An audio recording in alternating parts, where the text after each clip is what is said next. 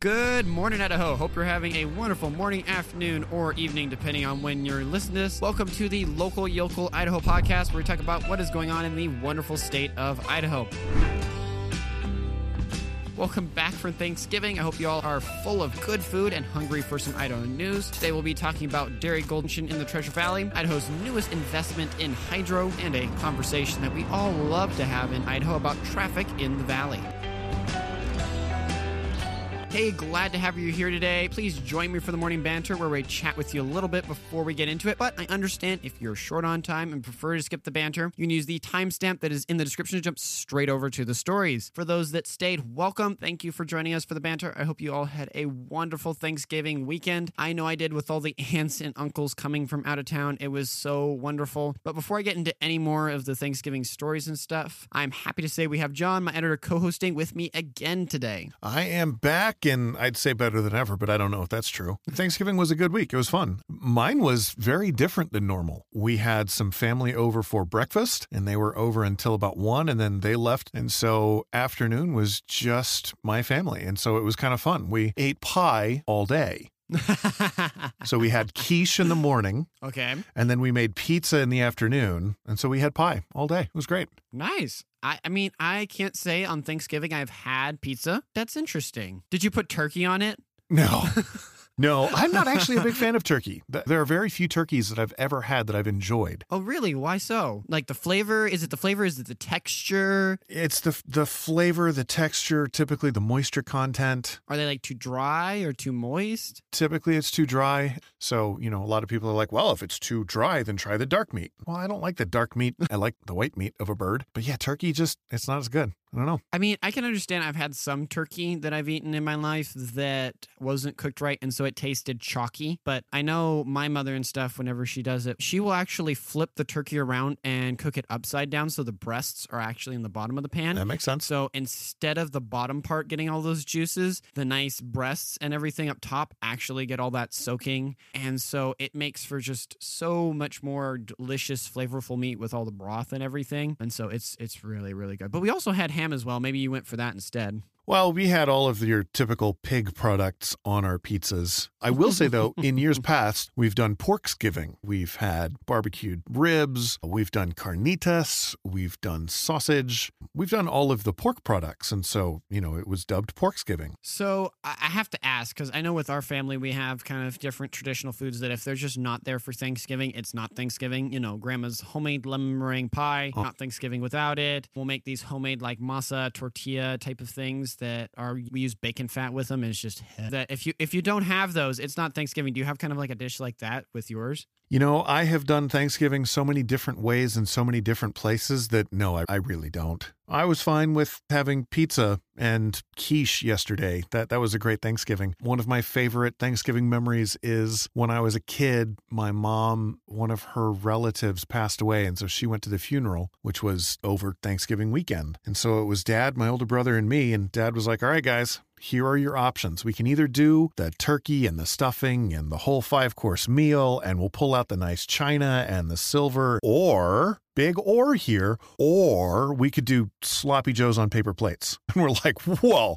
that's not even a question. Sloppy joes on paper plates. Do it, get it done. And it was great. It was, one of my favorite Thanksgivings ever was sloppy joes with Dad. And that was that. So, I I don't really have any of those. You grew up in a different family than I did then. Yes. I mean, my mom was she loved to pull out the nice dishes and the silver and the china and make all of the food. And whenever I saw the silver and china come out, the only thing I could think about was how long we'd be washing dishes afterwards. Oh, no. Yeah, I can see that being a turnoff. I know, don't get me wrong, the kids are not the fondest of cleaning dishes, we'll say that way.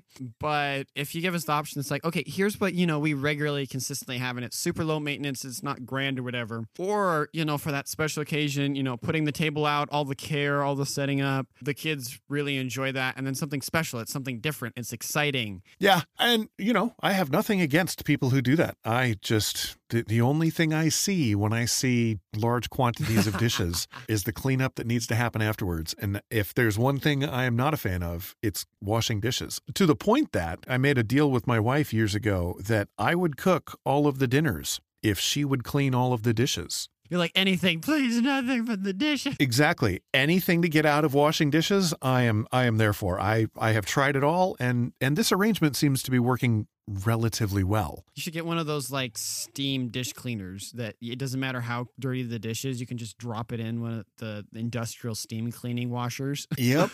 Oh yeah, my dream kitchen is very much an industrial kitchen where everything is stainless steel and you've got a big old Hobart that you can just throw all of your dishes into. Yeah, that's my dream kitchen. Like, I went industrial. I went hard.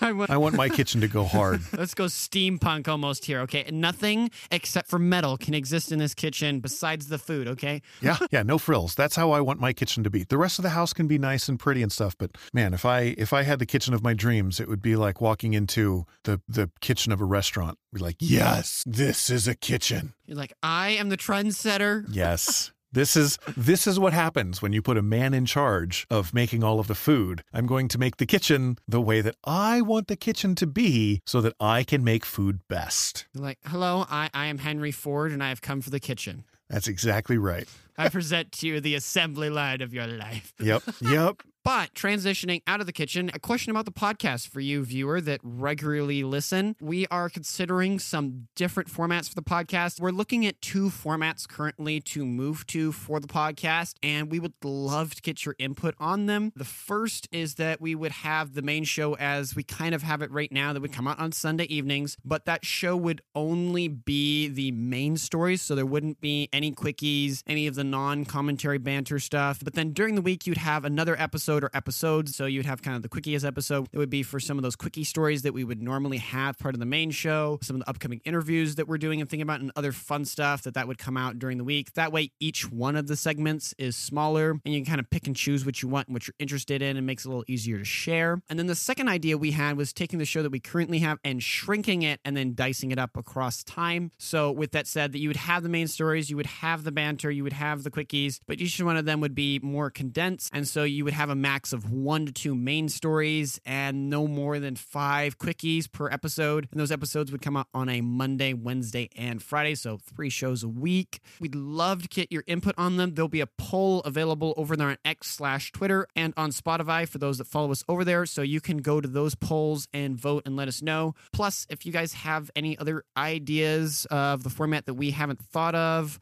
or suggestions, or maybe adaptations or different stuff, we'd love to hear. You send it over to me on Twitter, X, or there on email. At the end of the day, we want to make the show something you guys look forward to listening to throughout the week, something easy, something enjoyable, and hopefully educational for you all.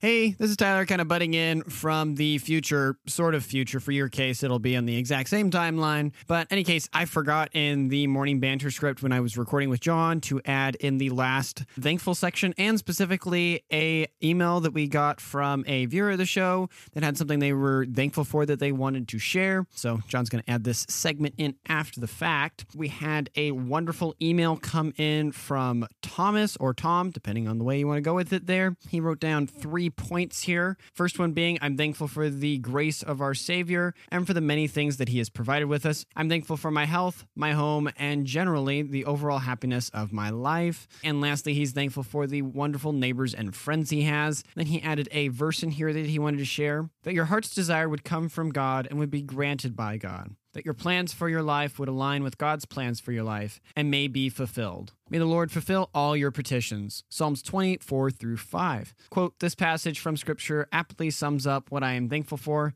the friendship and relationship with those that are all related to the 3 things that I am thankful for. Happy Thanksgiving, Tom. Which, thank you for sending that email in, Tom. Those are definitely very thankful things to be for, and I couldn't have said it better myself. The grace that God has given us by sending his only son down on this earth to die for our sins is the greatest gift of all, and we should be eternally thankful. Thank you for sharing that, and that closes out this year of the podcast doing that. Hopefully, I'll try to set a reminder to make sure to do it next year, or my brain might just organically remember it. And now, for all those that have been just chomping at the bit, we can kind of move into the Christmas season with all those different things.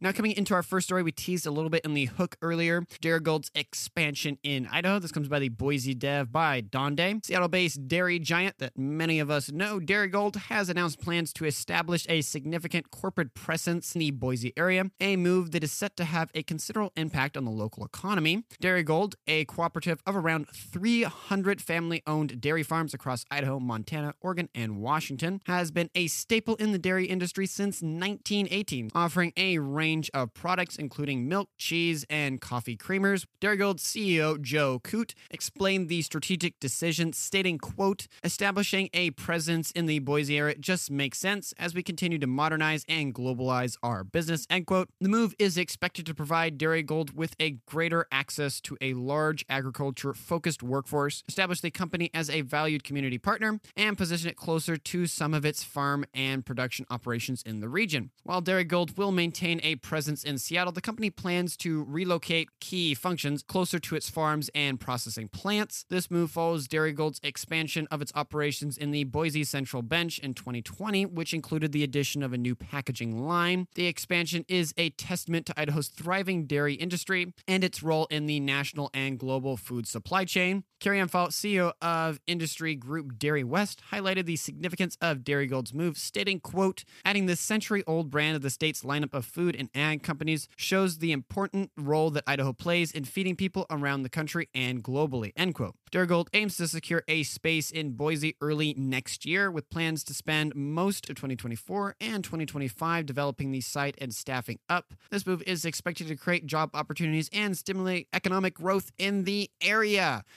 All that said, I think this is cool to hear. I do know Darigold has had a little bit of a bumpy ride because I think it was last spring. Their processing plant over there, they have one in downtown Caldwell, had a fire, and so that one was out of commission, and then they had to send a bunch of their milk over to the plant that's there in Boise, and that one couldn't handle it all, so they had to go send it down to some of their plants that are down south to kind of handle the load, and it was just crazy, and farmers were having issues and different things, but I think they've gotten that all sorted out, and this is really cool to see. I mean, from the info I think I've talked about here in the show, one of the biggest exports that we do here in Idaho is agriculture, and of that, dairy is a huge one. And so I think this is just a logical step. Plus, you're seeing kind of the instability in some of the more left-leaning towns on the coast with Seattle and Portland and California.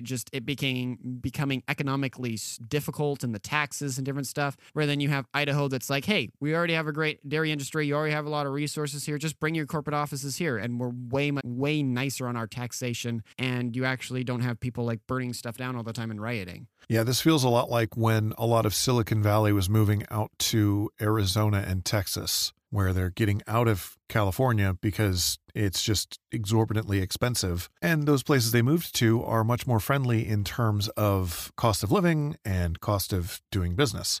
And I'm hoping that Boise is much the same way. The downside of that would be the influx of people because, like they said, they're going to be spending the next 2 years staffing up. So that means that there needs to be people to get hired. My hope would be that local people who are already here would be able to get jobs. So we'd be able to stimulate the local economy locally. I think there's a high chance of that, mainly because of the area that Darigold is dealing in, right? It's in milk, which is obviously something that Idaho is experienced in. So I have no doubt there's a lot of people that are in the state of Idaho that already know a great deal about it and could be brought on board. But then also on the flip side, you've always got the menial staffing jobs, which I think obviously it's going to be cheaper to hire someone here in Idaho that has that lower cost of living than it is going to be out of state. So I think I personally believe, I could be wrong in this, that this is probably going to be a big net positive for the state, kind of like what you see with Simplot and some of the other big manufacturing areas in the state, that generally there are pretty smart people and pretty good people to fill the roles that are in the state, and they're often a lot cheaper than it is to try to hire some person that's coming from their huge degree where they spent tons of money down in California to get it or whatever, and then they come up here and they need enough money to pay for that and their home, and they're expecting a certain level of comfort, rather than the average Idahoan either already has their assets here and homes and experience and stuff. And we're rather content people, I like to think, us Idahoans, which is good in some ways, bad in others. Yeah, no, I think overall this should be a good thing. And at the very least, us bringing in more business clientele like that to the city of Boise, but also the Treasure Valley as a whole, something tells me that's got to be good for our local economy. Now, moving to something that is related to liquid and something that then converts it into electricity, Idaho Water Resource Board approves $11 million in aging infrastructure grants. This comes by KTVB7 by staff. The Idaho Water Resource Board has given the green light to 19 new aging infrastructure grants, or AIG, allocating a total of $11 million to the improvement and security of aging water infrastructure in Idaho's dams. This significant investment will be used to modernize and secure the state's water infrastructure, ensuring the continued functionality and safety of these critical facilities. The board's decision was followed by a tour of the historic Swan Falls Dam, led by officials from the Idaho Power Company. Swan Falls Dam, for context, was the first dam built on the Snake River in 1901, so it's been around for a little bit, has remained in operation due to diligent upkeep, and was updated in 1994. The dam, which originally had 10 generators producing 10,400 kilowatts of electricity, now boasts 2 hydro generators that produce 27,170 kilowatts of electricity. The approved projects span across various locations in Idaho, with grants ranging from as little as $2,457 to as much as $1.8 million. The projects include the Marysville Irrigation Co. in Ashton, Blaine County Canal Co. in Howe, the Falls Irrigation District in American Falls, and the Grindstone Butte Mutual Canal Co. in Boise, among others. The total cost of these projects far exceeds the grant's amount, indicating significant investment in Idaho's water infrastructure. The board anticipates more IG awards in the future, signaling an ongoing commitment to maintaining and improving Idaho's infrastructure. For more information on these projects and Idaho's water and dam infrastructure, people can visit the AIG website.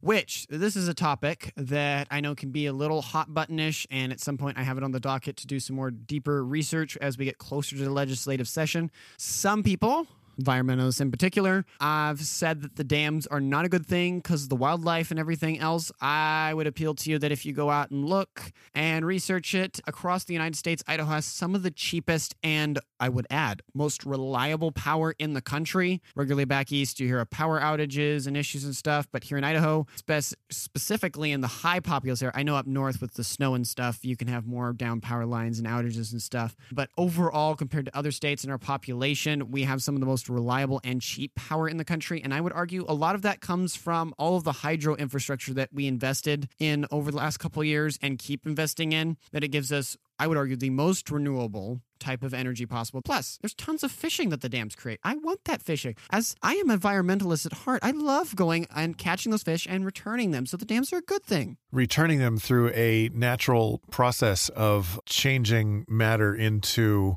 fertilizer. Anyway, that's one way to look at. Right? That's in other words, eating. Yes, I do eat some of them. The bass, though, they can stay in the lake. They're fun to catch, not so fun to eat, in my opinion. That's funny. Yeah, I don't know. I understand the desire for not harming the environment. But then again, I also understand the need for good power and reliable power. And yeah, water and rivers and dams are one of the better ways of having that power. So maybe it would make sense for some people to do some studies about these things. But man, as we as humans increase our need for power, we need to increase our ability to capture power. And hydro seems like one of the best types of power generation, like you were saying. Yes, it might have some environmental impacts. I would be curious of what those are, though. Because, yeah, when you create a dam, you create a whole new ecosystem. And so, yeah, obviously, the old ecosystem is ruined and destroyed. But is that necessarily a bad thing? I don't know. Because as humans, we're always going to change the area where we live just by living in it. Animals change the area they live by living in it. Like this is a normal thing. Even the indigenous peoples, they changed the world that they lived in. They built huts or they put up teepees or they walked through an area. So we're going to affect things and it's going to happen. So you can't just say, well, leave it the way it is. I'm sorry. Even if you exterminate the entire human race, the world will still change based on the things that live in the world. So the only way to make a truly static environment is to kill everything. And I don't think we want that. That seems like a bad goal. So, yes, if you change something, you should probably look at the way it's going to it. You should look at the end product and say, all right, so yeah, dumping nuclear waste into a river, probably not the best thing to do. But putting up a dam, yeah, you're going to change the river to a lake on one side and then a river on the other. I don't know. Maybe that ends up being a good thing. So studies I could see being done, but I like that we're putting money into our infrastructure. For all the pacifists out there, there's a reason that the U.S. military, kind of using this as an example, is such an effective fighting force in the world, is that American strategic doctrine focuses a lot on logistics. We are the number one country in the world that can say, hey, we can take troops in the U.S. sitting in some base in Florida, and we can have them deployed and fully keep them supplied overseas, and it doesn't break a sweat to the U.S. Army's supply chain. To do that takes a lot of focus and logistics and all the not the fun infrastructure that's needed in logistics to do that. Same with the power system. For that power system to be functional, to do its job, to be reliable, and get the power to the user. Cool, you've got this amazing, say, you get your dream nuclear plant or even fusion plant in the future or whatever. It doesn't matter if all the power lines going out to everyone to get that power suck and no one can hook into it and it's unreliable and everything. You see that in third world countries where, say, that third world country gets an investment from some humanitarian group or from the U.S. or something, and they build a big coal plant or natural gas plant or you name it, whatever. But the population can't really use it because the infrastructure to get the power to the consumers isn't there. They can't get it and it's not reliable, so they don't rely on the grid any. They rely on their own means. Now, something that I think you could see, and you're seeing it more and more, and I hope it grows, and I don't think you'll ever see the complete abandonment of full-on power grids and utility companies, but for high populous areas, I think you're just going to only see it grow, which Elon is a champion of this, and I don't know if you've heard of him talking about this, John. It's called a virtual power grid. And so what that means is as more modern homes all have solar, right? They've got solar panels on their roofs, and more houses, more and more and more. And, if I ever get one and have the money, I'm going to put one in. Also have big, like house-sized power banks, right? In the garage or outside or something that are storing energy. Either they're big deep cycle batteries or they're lithium ion battery walls or whatever. What you can do is all those walls and all those houses can hook together onto the grid, and then they can all talk to each other and distribute the load throughout the community for the power needed. And so instead of having a centralized power plant that we've been used to, you have these virtual grids that are just sharing power across the entire system. They've been toying around with that in Australia where they've had really bad power problems, and with the help of Elon and some power walls and different stuff. And they've cut, I think, their blackout issues, if I remember correctly, it's like 80 or 70%. And I could see that in more populated areas. Obviously in rural, you can't do that because there's only 5 or 6 houses maybe near you, or maybe even only 2. So you're going to need to rely on that big power generation to fill that gap. Yeah. But even still, in those rural areas, you have more space for doing smaller solar plants. But yeah, you'd probably still need something. Each town would have its own little small nuclear engine. Maybe each little small town has a nuclear reactor or something like that. Something, or whatever type of power is most efficient, be it nuclear or hydro, or, if you're in the Southwest, then solar, because that's always there in the Southwest. So yeah, no, I like that idea. But anyway, very encouraging to see the investment there, that Idaho is not shrinking from keeping our dams up to date, which is our main generation of power here in the state. So very encouraging to see, and it'll be interesting to see how those dollars are spent and what improvements that will have on the grid as a whole here in Idaho.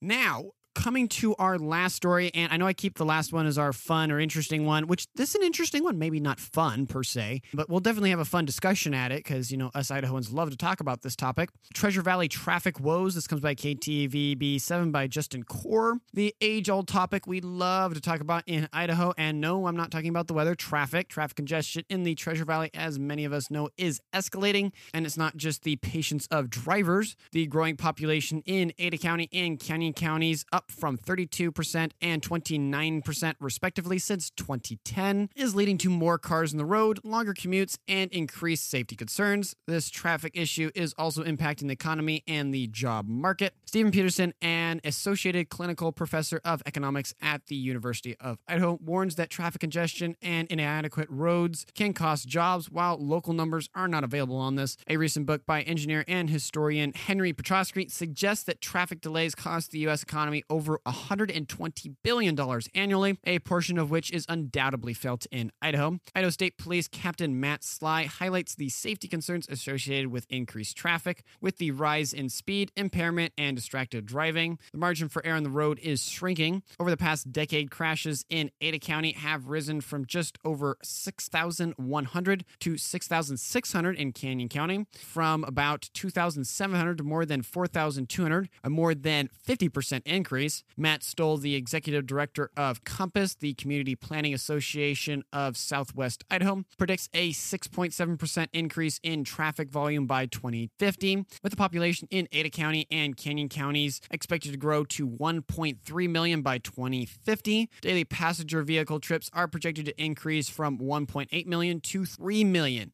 Which we all love to debate and go on and on about the traffic here. But that was a number I had not seen, especially with Canyon County being the biggest jump there. And it'll be interesting to see the solutions that Idaho Highway Department comes up with in the coming years, because it's a problem that the whole country is dealing with. It is. And we talked about this again a couple weeks ago. There's a couple different directions you can go. I remember talking about I think it was the mayor of Emmett was saying that, if we don't build it, then people won't come. And to that, I point to Austin and say, they're going to come anyway. So if your population is going to grow, it's going to grow. And so at the very least, we need to face this problem head on and do our best to mitigate the negative impacts of having a growing population. Part of that is figuring out how to solve these problems. Is it building bigger roads? Is it expanding our roads? Is it by creating highways that go in different places? Is it by,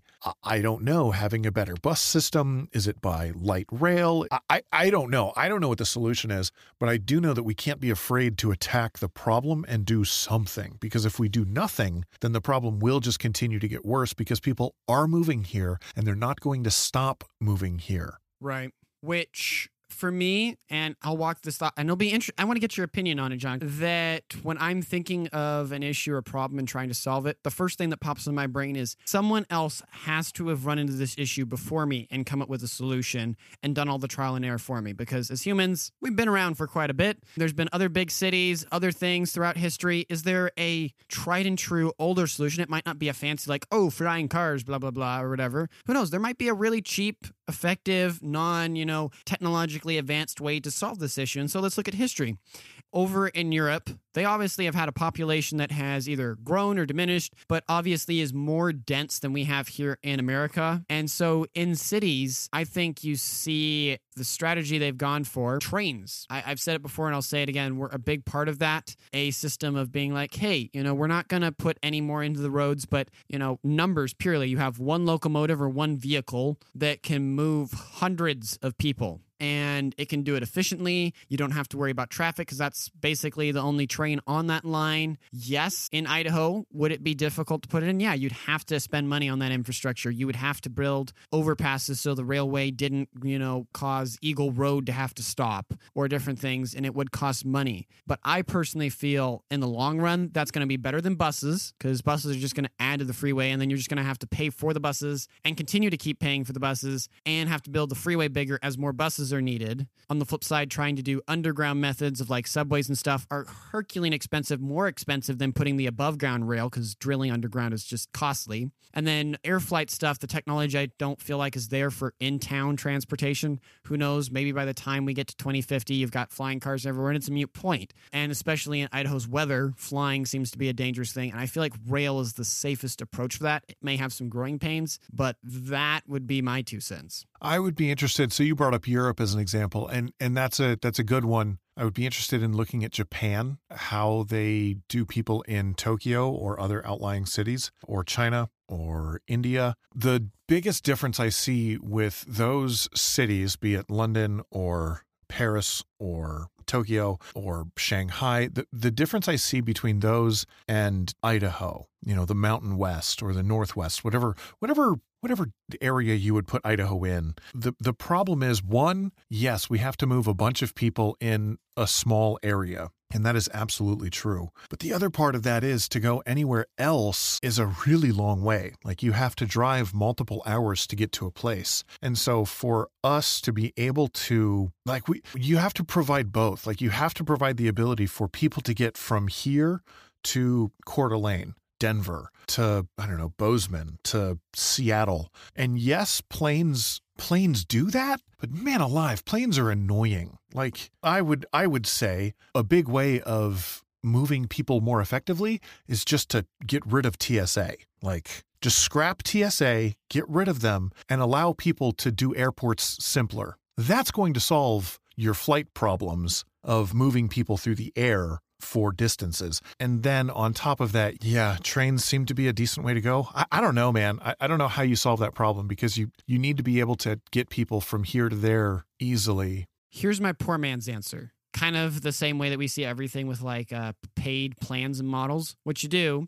is you have the railroad, right, that's in the inner city, and it's optimized for moving people, right? That's what it's doing. It's moving that and everything, and you build that infrastructure out, which if you've already got all those locomotives and trains and stuff and those crews that are experienced, right, I don't think it's too much harder with the existing railway we have to move that, going up north or different towns and stuff. So you can have that added connectivity across the state with a pretty reasonably low cost. I feel like Idaho legislate, and I've heard the argument, they're like, well, they bought in this high-speed trade and everything. It doesn't need to be high-speed. The answer I'd give is, for the people who need the affordable option, there's the train. Are you going to get over to Pocatello? Yeah, you're going to get over there. It may take you a bit to get over there, but it'll be cheaper than the plane. It'll be cheaper than you regularly owning the car. It will take more time, but if speed is a necessity, then you pay for a car to own that, to have that, or vice versa, afford to regularly fly, vice versa up north or anywhere else in the country. But you have these trains as a cheaper option for both long distance and in town. That would be my argument for it, that we don't need to put high-speed rail all over the United States, as much as that would be super cool, and maybe down the road once we have it back, because I don't have the exact number, but I remember reading it, that when most of the major railways in America stopped doing passenger rail, right, which we did that, and then Europe did not, and other parts of the world did not. America's kind of an anomaly there. When we stopped doing passenger rail in the United States, and we had a way of doing it, people traveling around the United States on a regular basis decreased by 60 or 50%. Because it may have not been the fastest way for people, but it was at least an affordable-ish way to do it, because the cost was distributed across that, what's the word I'm wanting, across the regular use of that, oh yeah, you have 50, 60 people on that train, which I'm not saying you go for long distance right now, but you can start getting people used to that again, familiarizing themselves with it by having it in town for commuting and stuff, and then you slowly start introducing those more long-distance trains again. But in any case, that clears us out here for the main stories, and we will move into the quickies here. Now, moving into the quickies, these are stories that I thought you guys should hear about, but weren't worth a full commentary and everything. First one here, INEL data breach. This comes by the East Idaho News by Kathleen Hart. Idaho National Laboratory, INEL, has suffered a significant data breach, leading to the leak of sensitive employee information, including addresses, social security numbers, and bank account details. The breach, which occurred last Sunday night, is currently under investigation with federal law enforcement agencies involved. INEL spokesperson Lori McNamara confirmed the breach, stating that the laboratory has been targeted in a cybersecurity attack affecting the servers supporting its Oracle HCM system, which supports its human resource applications. Immediate action has been taken to protect employee data, and the FBI and Department of Homeland Security's Cybersecurity and Infrastructure Security Agency have been contacted to investigate the extent of the data impact. The leaked information, which has been confirmed as authentic, impacts thousands of local workers. A politically motivated hacking group has claimed responsibility for the data breach on various social media platforms. Although INEL officials could not confirm the identity of the hackers as of 11 a.m. of the writing of this, the hackers claim that they have access to hundreds of thousands of user, employee, and citizen data from INEL, including names, date of birth, email addresses, phone numbers, social security numbers, physical addresses, and employee information. INEL, which employs thousands of Eastern Idahoans and is managed by the Battelle Energy Alliance for the U.S. Department of Energy's Office of Nuclear Energy, is still in the process of gathering information and will communicate more information to employees as soon as possible. Now, moving away from the things that can irradiate you into something a little bit more relaxing. Final stocking of steelhead in the Boise River. This comes by KTVB7 by staff. Attention anglers, the final stocking of steelheads in the Boise River for this season is scheduled for Monday, November 27th. An additional 130 steelhead will be released into the river, providing a fantastic opportunity for winter fishing. According to a news release, approximately 25 fish will be released at each drop-off location. The steelheads, which were trapped at Hell's Canyon Dam on the Snake River, can be identified by the absence of an adipose fin located immediately behind the dorsal fin. Anglers should note that if they catch a rainbow trout longer than 20 inches that lacks an adipose fin, it should be considered a steelhead. Anglers are allowed a limit of 2 fish per day, 6 in possession and 20 for the fall season. To fish for these hatchery steelheads, anglers will need a valid fishing license and a steelhead permit, which can be purchased at the Idaho Department of Fish and Game's offices or many other vendors across the state. It is important to note that it is illegal to target steelhead without a permit, and any steelhead caught without a permit should be immediately returned to the water. For more information about the Boise River steelhead release, contact the Idaho Fish and Game Southwest Regional Office in Nampa or call 208-465-8465. The 5 drop-off locations are Glen Bridge, American Bridge, below the Broadway Avenue Bridge behind BSU, West Park Center Bridge, and Barbara Park.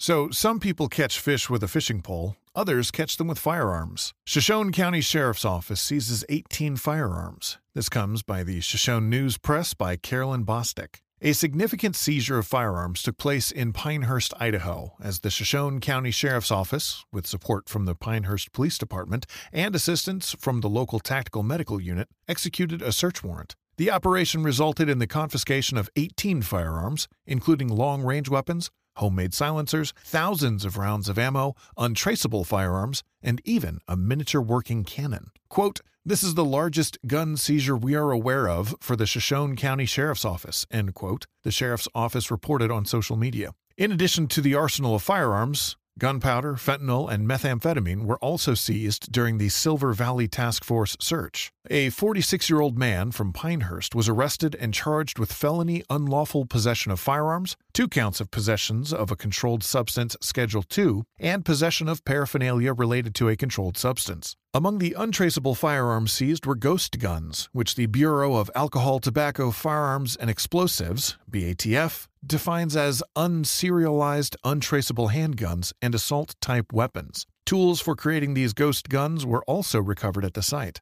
The Silver Valley Task Force determined that evidence at the scene suggested the firearms had been fired out of the residence toward other houses in the community. Law enforcement personnel expressed gratitude that the search warrant was executed safely for all involved. The Shoshone County Sheriff's Office emphasized its support for Second Amendment rights, but stated that it would enforce cases involving felony possession of firearms.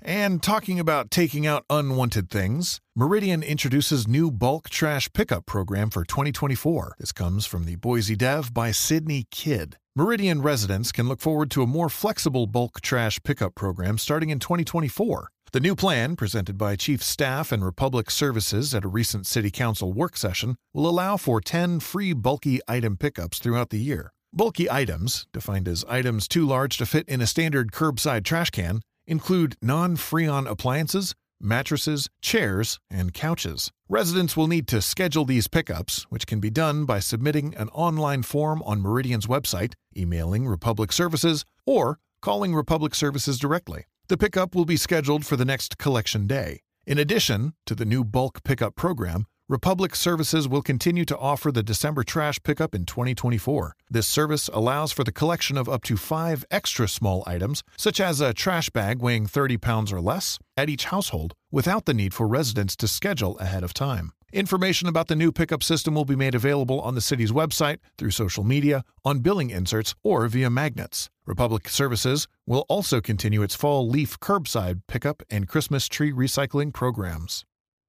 And speaking about things about the law and programs, Idaho Chief Bankruptcy Judge Joseph N. Myers passes away at 64. This comes by KTV B7 by staff. Idaho's Chief Bankruptcy Judge Joseph M. Meyer passed away on Wednesday, November 22nd at the age of 64. The U.S. Courts District of Idaho announced his passing with heavy hearts. According to the article, Judge Meyer was a highly respected figure in the legal community, known for his kindness and intelligence. He graduated from the University of Oregon in 1981 and received his law degree from Wilmette University School of Law in 1984. He was appointed to the U.S. Courts District of Idaho bench in 2018 and became the chief bankruptcy judge in 2019. Throughout his career, Judge Meyer received numerous accolades. In 2017, he was the recipient of the Idaho State Bar's Professionalism Award. He was selected as the American College of Bankruptcy Fellow in 2005 and has been recognized in the Rocky Mountain State's Super Lawyers and Best Lawyers since 2004.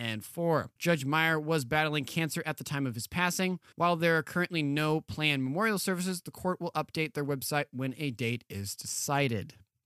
Now to something a little bit more exciting for all of you probably waiting for after Thanksgiving here. Bogus Basin and Sun Valley Resort gear up for opening days. This comes by KTVB7 by staff. Ski and snowboarding enthusiasts in Idaho won't have to wait much longer to hit the slopes as Bogus Basin and Sun Valley have announced their opening days. Bogus Basin has pushed back its opening day to Saturday, November 25th, allowing for an extra day of snowboarding to ensure ideal conditions for visitors. Nate Shake, director of mountain operations, said that the extra day of snowmaking would contribute to a better experience for guests and allow the resort to open more terrain sooner. Meanwhile, Sun Valley Resort opened for its 88th season on Thursday, November 23rd, continuing its holiday tradition of beginning skiing operations on Thanksgiving Day. Despite a late start for the winter season, the resort is relying on its snowmaking technology to provide a festive experience for visitors. The resort will open River Run Express and Lower River Run on Thursday, with colder temperatures and more snowfall expected in the coming weeks to help build a base layer of snow. Both resorts will offer limited services during their opening days, with Bogus Basin providing access to the Coach Chairlift, Easy Ride Carpet, and Explorer Carpet,